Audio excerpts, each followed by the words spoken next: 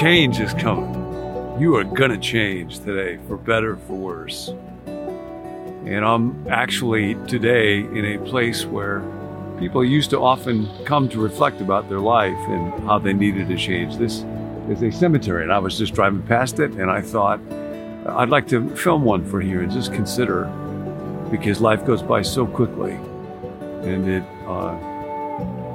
ends in a way that often we just don't spend much time thinking about. So being here and reflecting on the significance of your life and the brevity of your life and how character is what matters more than anything else. The main thing God gets out of your life is the person that you become.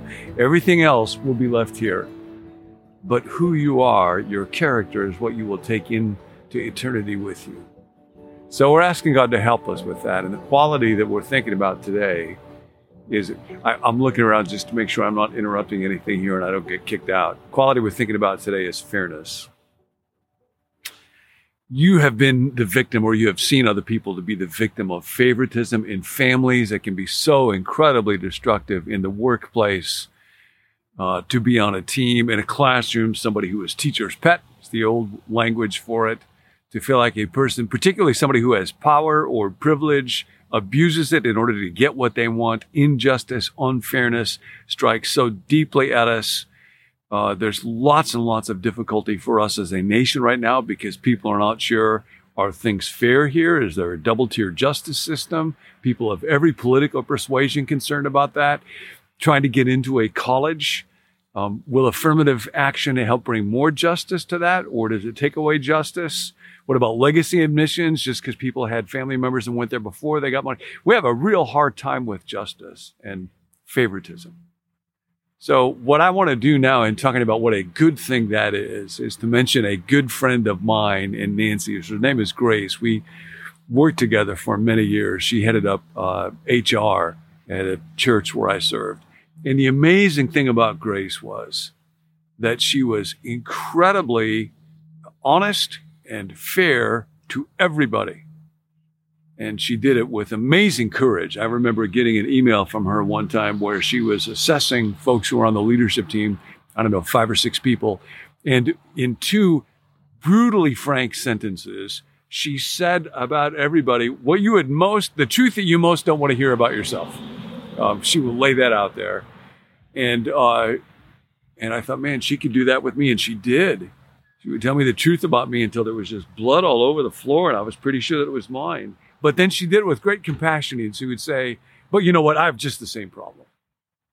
She would often talk to me about the danger of favorites. And people are looking at you, because I was in a position of leadership there. And they will see when you play favorites, and you do. But I got the same problem, she would say. Now, God, and this is a real hard thing for people to come to grips with about God. God is a God who does not show favoritism.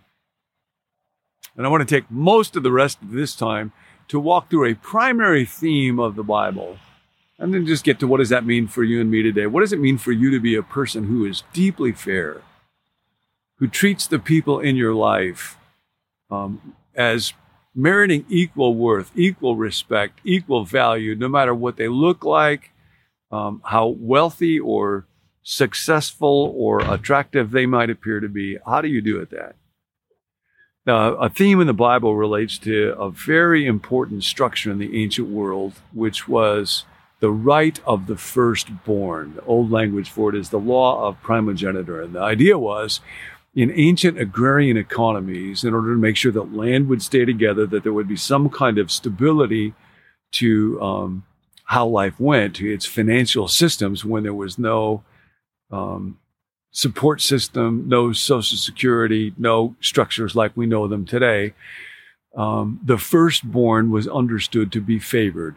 In many cultures, that meant they would get a double portion of an inheritance. The land would basically go to them.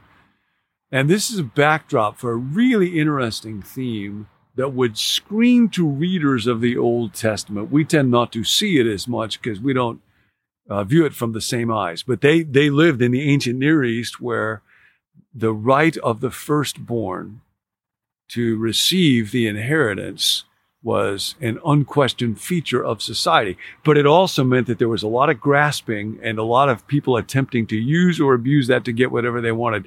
So you see God subverting this all over the place. In the story of Cain and Abel, if you read it closely, Cain is the firstborn, but it is Abel whose sacrifice is received, accepted, blessed by God. And it may well be because he offered the first fruits, the best of what he had. But what's real clear is Cain's the firstborn, but Abel is the one who's in the favored position. And then when we come to the story of Noah, Noah has 3 sons. The oldest is Japheth, but it's the younger son, Shem, who is told by God that God will dwell in his tents and Israel will come out of the line of Shem, not out of the oldest one. And then Abram comes along, who will be known as Abraham, the father of many nations.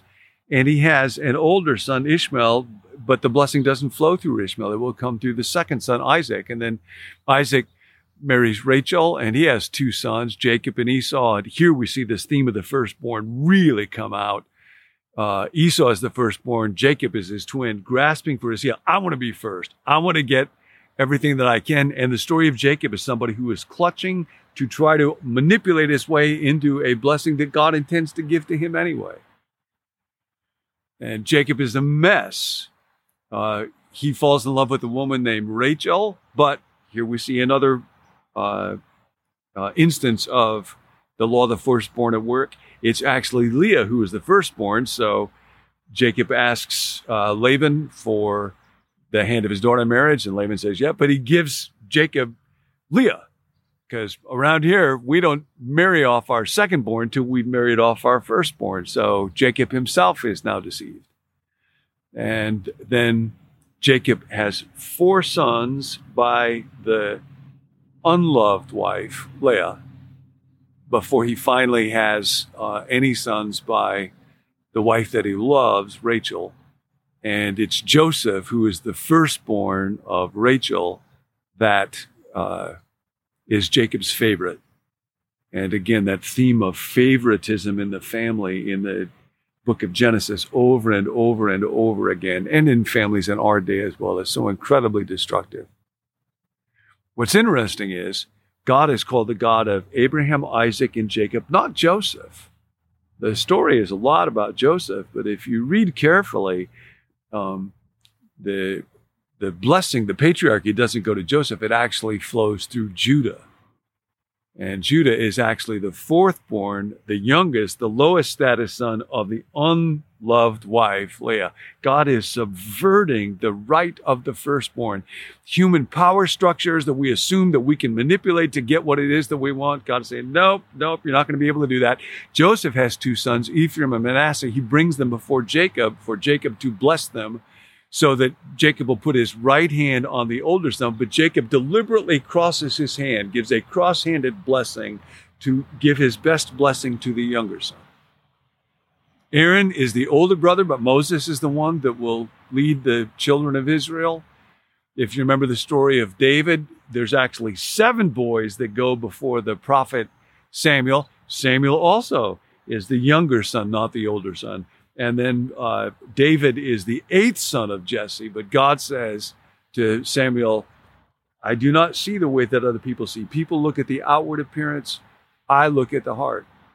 And it is the 8th son, David, who will become the king of Israel. And then there'll be Solomon. Solomon also is not the oldest son. Over and over and over, this theme keeps coming through where human assumptions about who has the right to the good life and how can I use my power and my privilege to get what it is that I want are being subverted.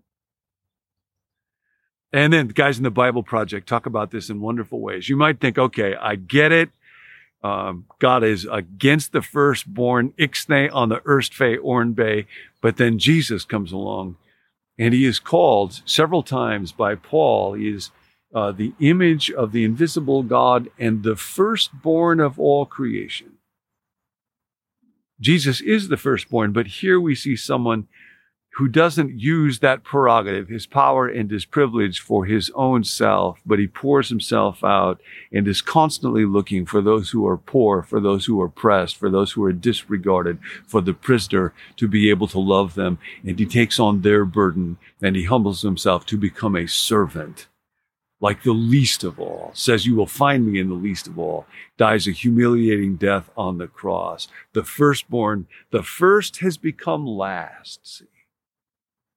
So the idea is that whatever blessing God has given to you, you see, how can I use that not for my own sake, but to bless other people? Fairness is not just treating people equally. It is seeing the worth in people and asking, how can I acknowledge that? So how do you do that today? Who are you likely to overlook? Honestly, has there been any favoritism in your family, with siblings or with children if you have kids, or with people at the workplace? Do you have any amends that you need to make? I know of families where that's gone on and it's never gotten named, it's never gotten apologized for. Sometimes people feel terrible guilt around it, but they never say it. And if there's healing that's needed, if you need to go to somebody and say, I haven't treated you right, do that today. And then just ask, who am I likely to overlook? Do I tend to favor people who are richer or people who look more beautiful? I was getting coffee early this morning, and the young woman who was behind the counter was probably pretty early on the job, was a little slow, didn't quite know what she was doing. And all of a sudden I had this thought, if that was my daughter standing behind the counter, I would want whoever is in line here to be really, really nice to her and to look her right in the eye and to give her dignity and treat her with respect and have a little fun and give, that's to be deeply fair. And that's what we're called to do. So today, be a person of justice. Be somebody who recognizes the worth, the value, the image of God in each person that you see. Last thought, this is especially for my friend Kevin. In the book of Hebrews, there's a wonderful line where it talks about the church as being the gathering or the assembly or the church of the firstborn. And the idea there is now we are all people who belong to Jesus. He's the firstborn who gave himself out in humble generosity, in justice and fairness to us all. So that's what we're doing for each other. Change is coming today. So take advantage of it, because our days are numbered. Hey, it's Tim. I'm the producer here at Become New. I wanted to let you know, if you'd like more resources or teaching from John, you can find it at our website, becomenew.com. Also, if you'd like to receive a text alert or the daily email that goes along with each video, let us know at becomenew.com/subscribe. Lastly, if you need prayer, we'd love to pray for you. There's a group of us who meet each weekday, Monday through Friday, to pray over requests that are sent in from listeners. And so you can text us your prayer requests at the number 855-888-0444. We'll catch you next time.